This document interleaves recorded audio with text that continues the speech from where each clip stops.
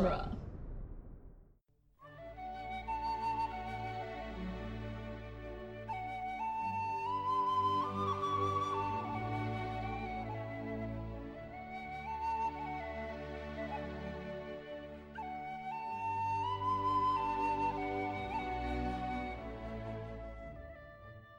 Hello and welcome to Lord of the Rings Minute, the daily podcast where we analyze the movie The Return of the King, one depressing admission at a time. I'm Norman Mitchell. I'm Cassandra Fredrickson. And joining us today are Rick and Julia Ingham from Mad Max Minute. And Waterworld. And Waterworld Minute now. Yeah. I don't know why you guys are doing that to yourselves, but I have relatively indifferent memories of Waterworld. Well, ahoy, I guess. Indifferent is a good place to start because there's plenty of room to go up. Exactly. If you start in the middle ground, or down, it means like that a there's wave. still room to climb. yeah. It also means we probably won't disappoint you. Exactly. That's If good, yeah. you go in with no expectations, you can never be disappointed. Oh my gosh. That's true. But we saw you guys doing so many super long movies, and so we were like, oh, there's a 3-hour cut of Waterworld. Let's be like Norman and Cassandra. Oh my god. There's a 3-hour cut of Waterworld? Ugh. Yes. Absolutely. Oh, why? Why? What'd they add? 20 minutes of seeing a boat on the water? Oh my god. They added everything they took out for the theatrical version because they deemed it to be superfluous and too much. Oh, sounds like the Hobbit And someone movies. found all of that Ooh. and put it right back in. Oh my god. So, speaking of setting expectations, today we're talking about minute 196, which starts with Frodo saying there'll be none left for the return journey, and ends with Frodo turning around while Sauron's eye is sweeping the plains of Gorgoroth. Mm-hmm. Also, that there'll be none left for the return journey line from Frodo is immediately followed up by Sam saying, I don't think there'll be a return journey. Yeah. Oh, What I a- love this so much. I love Sam so much. Because he's just so, like, he's a little sad about it, but so matter of fact. Like, it's okay. I've known for a while we aren't going home, but I'm here anyways. Mm-hmm. And it's sad, but, like, hopeful. Like, and courageous and honorable. Yeah, he helps Frodo to his feet. When do you think Sam realized that there wasn't going to be a return journey? Because like at the beginning, is it the beginning of this movie or in Two Towers? It's the beginning of this movie. Yeah. They're in when the he's the rationing. culvert and he's rationing it out. Yeah. Because he's very adamant about the fact that, like, oh no, we're going home. It's Gollum's betrayal, and then Sam realizes that there is no turning around. Oh, poor Sam. Really? Because I was under the impression that Sam had hope of returning up until the point where he dumped his pots and pans along with the rest of the orc armor. Dude, that's a interesting. good point. That's a good point. Like, why else would he hold on to the pots and pans? If Yeah. not for the return journey home. I like that. It's just I was sentimental. thinking probably during when it got real bad with Gollum. Yeah. That was probably when. But I really like the pots and pans ditching. Yeah. I think he was preparing himself mentally for not being able to return home when he thought that perhaps he was the one that was going to have to go alone to the mountain to do this. That's true. Ooh, I do like that we see Sting on Sam's hip for the rest of the movie. Yeah. He's carrying the sword now. He earned that, man. Yeah. Well, also, Frodo's going downhill so quickly. You can't Yeah. wield the sword anymore. I don't think Sam wants to necessarily give him a weapon. Like, Yeah. dude, you're starting to be unstable. Maybe I won't give you a sword. Something pointy. Yeah, I think the scene Yeah. at the end in Mount Doom would have gone differently if Frodo had a sword. Oh, yeah. Well, it would have gone exactly like the Return of the King video game on the PlayStation. I don't think I've played that. Okay, I was telling Julie about this when we sat down to watch this whole movie the other day, because it was our wedding anniversary, and so we decided to come home and be like, hey, let's watch Lord of the Rings, the extended edition, while Aw. we eat fried food from a pizza place. That So sounds romantic. awesome. There you go. But I was telling anniversaries her in the time of COVID. Right. right. Yeah, exactly. But I was telling her that in the PlayStation 2 Lord of the Rings Return of the King video game, the final confrontation with Gollum is Sam and Frodo, swords out, wailing on Smeagol. And the idea is that you drive him to the edge and he hangs off the edge, and you do a downward thrust with your sword to damage his hands. And after you do that 4 or 5 times, then he falls off the cliff. So it's a lot more violent, a lot more blade swinging. Huh. Yeah, Well, you got to make it Interesting. exciting for the video game. Yeah. exactly. Is that the like hack and slash game where you could unlock Tom Bombadil? I- What? Don't believe there was Tom Bombadil, but you could unlock Faramir. Because I know that there's one of those like hack and slash Lord of the Rings games where you can unlock Tom Bombadil. I never played one of those. That's funny. But yeah, this in the middle of this minute, or at starting around the 40-second mark until the end, we get Frodo just kind of swatting at Stumbling. invisible flies, Yeah. which is a Yeah. passage from the book that Peter Jackson liked and just wanted to put in the movie. Just get away from me. Before we get too far away from Sam talking about not having enough for Return Journey, does anybody remember the 1997 movie Gattaca? I've never seen Gattaca. Oh, I feel like I have seen Gattaca once, and like, I don't know. Keep talking. You might unlock something in my brain. Like- I was shown Gattaca in school. What? Why? I don't remember exactly why, but it stars Ethan Hawke and Uma Thurman, and they live in a future society where your genetic makeup is very closely monitored and natural births are a rarity. And so Ethan Hawke is a dude that was naturally conceived, and he has a lot of natural shortcomings that everybody else doesn't have, but he wants to go to space. And so he hooks up with Jude Law, and Jude Law is like, here, I will give you my blood and bags of my pee, and you can just assume my identity so you can go to space. And Uma Thurman is his girlfriend, romantic counterpart in that movie. But one of the things that Ethan Hawke does is compete with his younger brother, who is physically superior to him in every way, and they do this competition where they dive into the ocean and they swim out as far as they can and then stop and turn around, and whoever stops and turns around first loses the competition. And they have a flashback where Ethan Hawke swims out into the ocean and he starts drowning, and his brother has to save him. And towards the end of the movie, there's this big reveal. Spoiler alert for a 1997 movie. But 23 the brother's years old. like, why would you never turn back first? And Ethan Hawke's like, because I never saved anything for the return journey. Like, he just put his all into that outward swim because he didn't want to appear weak or fail himself for his personal goals. And so Sam is like, yeah, we're putting it all out there. We're all in. We're, as the Fast and Furious movies say, ride or die. It reminded me of The Abyss, where Ed Harris's character goes down to the Marianas Trench to deactivate a nuke. And he gets down there and he doesn't have enough oxygen to get back. So all the people back at the base are like, oh, no, you have to come back now. Maybe the gauge is wrong. He's like, no, I always knew this was a one-way journey. Yeah, Sam has made his realization. He's internalized it. He's mulled it over, and now he's finally spoken it aloud to Frodo. Yeah. And Frodo looks a little surprised, but he just helps him to his feet, and they carry on. I don't know that Frodo looks surprised. I think Frodo looks sad. Like, I feel like Frodo is very regretful about the fact that, like, this has finally broken Sam. It's stolen his innocence. Yeah.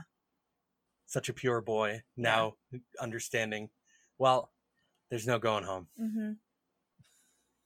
We just got to walk straight to that big magical fire mountain and do the deed. Yeah, because Yeah. Frodo admires Sam's optimism so much. Like, that's why he's here. Yeah. And, like, for Sam to say something like this, I feel like is a really, like, hard thing for Frodo to kind of take. Yeah, I mean, it's reality asserting itself in a very dramatic way. Yes. Yeah. Just, And it's not like a bunch of eagles are just going to swoop down out of the sky and save them at the end. No, That's no, so no. far out of the realm of possibility that why even consider it? Yeah. No, they're The Eagles are coming. we're gonna die. All right, cool. We're gonna make this happen though. Let's dump this stupid piece of jewelry and then just die. Yeah. I am powered by spite, which keeps me going. Yep. Yes. We'll get to the people powered by spite before the end of the That's week. Gollum, dude. But yeah, then we transition from Frodo and Sam to this scene of the men of the West, the army of the West, just kind of stopping in formation in front of the Black Gate. These are all New Zealand army extras for the most part. Nice. That's why they're walking so precisely. Yes, that's why they know exactly what they're doing. Sweet. Move 3 feet to the left. All right, cool, gotcha. Mm-hmm.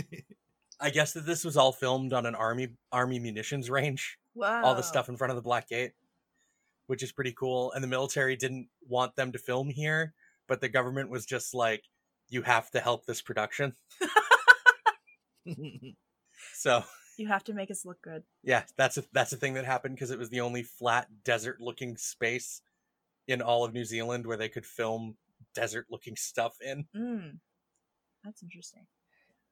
It's So so they- weird to see Rohan soldiers mixed in with Gondor soldiers. Like Yeah, their I was gonna aesthetics say, are so unique. I like that. I like the intermingling of them. Right? It's an allied army. Yeah. Though it doesn't. It's kind of. It is a little weird that they're like mingling so hard instead of just like, okay, Gondor on this side and Rohan on this side. I think a lot of horses died. So, Oh yeah, Yeah. that's true. Yeah, we saw so many. so I think the Rohirrim are a bit diminished. Yeah. But there's not a whole lot going on in this scene just yet. This is very much like a little setup minute for Yeah. things to come. Yeah. We just get to look at all these banners. Look at all the banners in the wind. So many. They're going to take the time to line up and be official looking, because even though this is just a distraction, that doesn't mean we can slack off and not be professionals. That's right.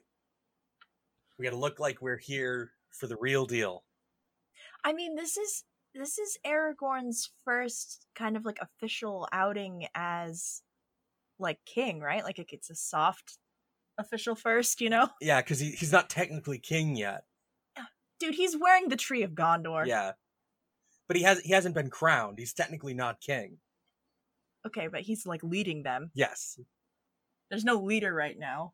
The Right. previous steward is dead, and the new one is like I suppose in the hospital. Well, so to my mind, to me, the way that this works out is that some official military guy in Gondor was talking to Faramir, and Faramir was like, "For now, listen to that guy."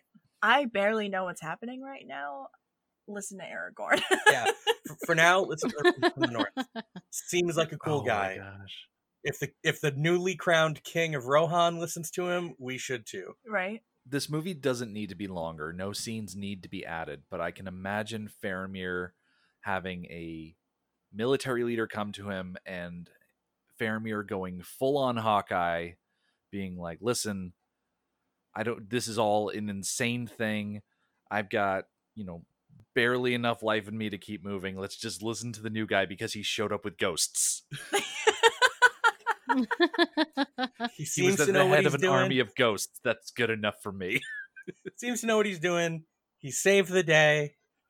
He looks like all these statues in the throne room. I wonder. Just give him a chance. Well, I mean, because Faramir trusts Gandalf. That was Right. established. So, like, if Gandalf just shows up with this guy, Faramir's like, all right, that makes sense to me. Yeah. I feel like even though Faramir was healing, Faramir should have been in the throne room discussion scene.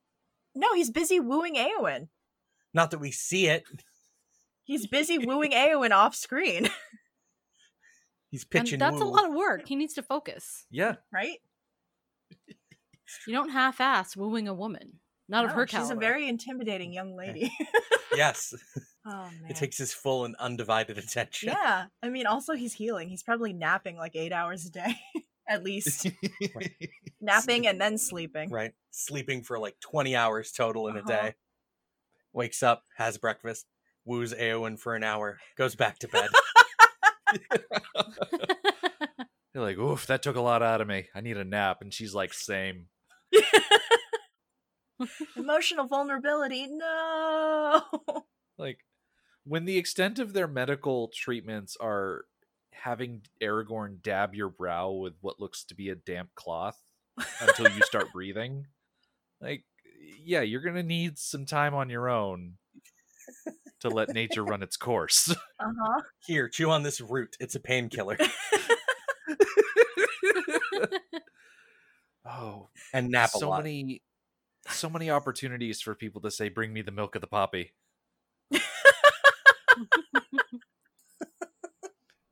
So we get these two cutaways. I don't know if I like the way that it's edited in this minute. It feels kind of choppy. With the cutaway back to Yeah, Frodo I and was Sam. feeling the choppiness too.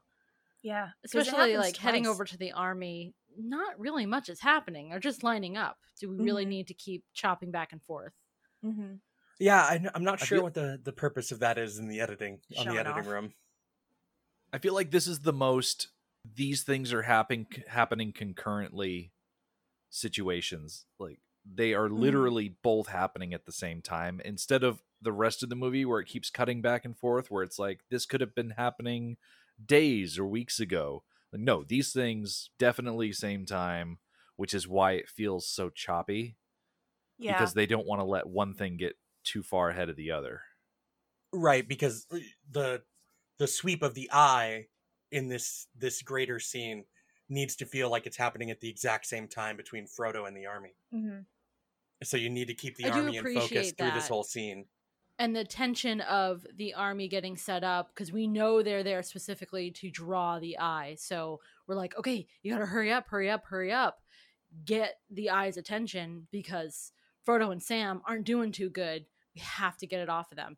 So Mhm. we do feel that tension that this is all happening real Yeah. time.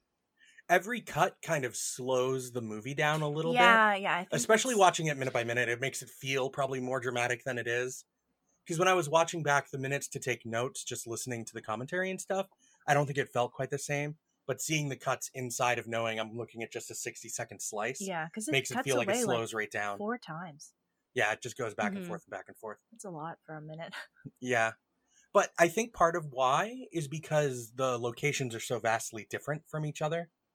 Whereas if you're seeing like someone in hiding in roughly in like the same space and someone making a distraction, cutting back and forth between their faces in like the same room or the same building doesn't have the same sort of feeling as cutting back and forth between entirely different geographic backdrops. Yeah, that's true, I guess. I don't know. The lighting's different too. I wonder if it's that too. Yeah. So it just makes it feel choppy because the lighting and the background is so different. Mm-hmm. Hmm. I don't know. It's an interesting sort of deal, I guess. I don't know that I've like had that complaint about a minute before. No, I don't think so because there's not very many back and Cutaways, forth yeah. cuts anyway and anywhere in these movies. Most cuts The one thing are you really got to appreciate about the shots between outside the gate and inside the gate is that when you look outside the gate, the sun is shining and you can see over the gate at how thick the cloud cover is. And then when you cut back to Sam and Frodo, it's a huge black void above them. And Mhm. you can see the sunlight sneaking in from the edges of Mordor, but I love that consistency. It's you can see the Yeah. cloud covering Mordor, and then you're under the cloud covering Mordor. Yeah, Peter Jackson talks about in the commentary they had to, for most of the scenes they filmed around Ruapeho and on the North Island in general, anything That's they filmed the volcanic the flats volcanic that they're area, yeah. chilling on. Ruapeho is the volcano. Yeah. Anything they filmed around it or like and then stuff they filmed on the North Island, it was like just clear skies so often that they pretty much had to digitally paint every sky in scenes they filmed outside in those places. Yeah. That's funny. Yeah. I It's think like- you can kind of tell too because the lighting on them is, but it makes it so that it looks like otherworldly, Yeah. which I don't know. I think it works. John Howe talks about his thought process for designing the backgrounds too, for the environment of Mordor, as though it was stormy seas that have just been turned into rock, so the outcroppings and the topography of Mordor feels unnatural. That's interesting. Yeah, Mm. I'm just like, that's cool. I dig that. He has a good way of describing his design choices. Like artistic very- vision. Yeah, he's very relaxing to listen to when he just goes off on a tangent about why he designed something a certain way. and doesn't speak as quietly as Alan Lee. Oh my god, Alan Lee like mumbles the whole time. And he's so quiet. Yeah. It's just like I have to turn the volume up so high to understand what Alan Lee is trying to tell me. Uh-huh. But then if it just cuts from Alan Lee to Richard Taylor, I just like blast out the speakers on the TV. Oh, that's always the worst. Yeah. I don't really have any other notes for this minute. Nothing to kind of pick out. I got some more for tomorrow in I'm this so same excited area. for the end of the week. I'm pumped. Oh, I've yeah. been wanting to talk about this since like before we started. Like the Return last of the King. I know, like the last 2.5 minutes of the week are great. Yes. Yes. Just because of one person in particular. Uh-huh.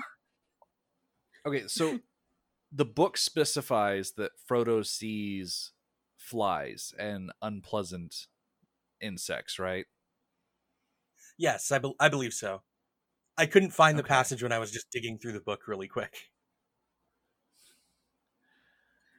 Do you think that Peter Jackson may have been tempted to have Weta throw in some flies that only Frodo could see, that we get a quick POV shot of Frodo and then the bugs are tormenting him, and then a shot of Sam looking at Frodo and there's not anything there?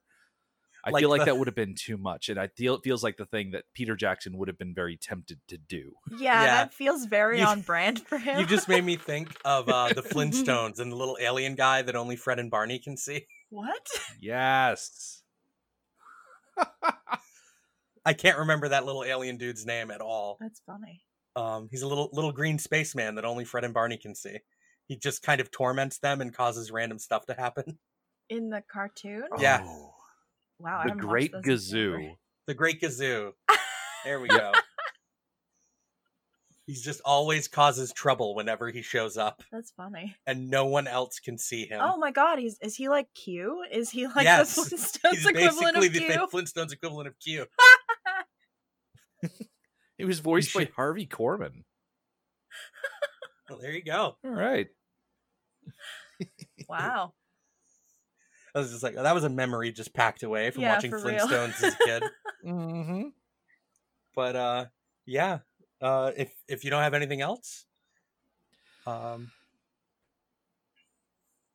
we're from the website duelinggenre.com, Mm-hmm. where you can check out a whole bunch of other podcasts. And if you'd like to lend Dueling Genre your support, you can head to duelinggenre.com/support, where for as little as $1 a month on Patreon, you get access to Scott Pilgrim versus the Minute. And where can our listeners find you guys?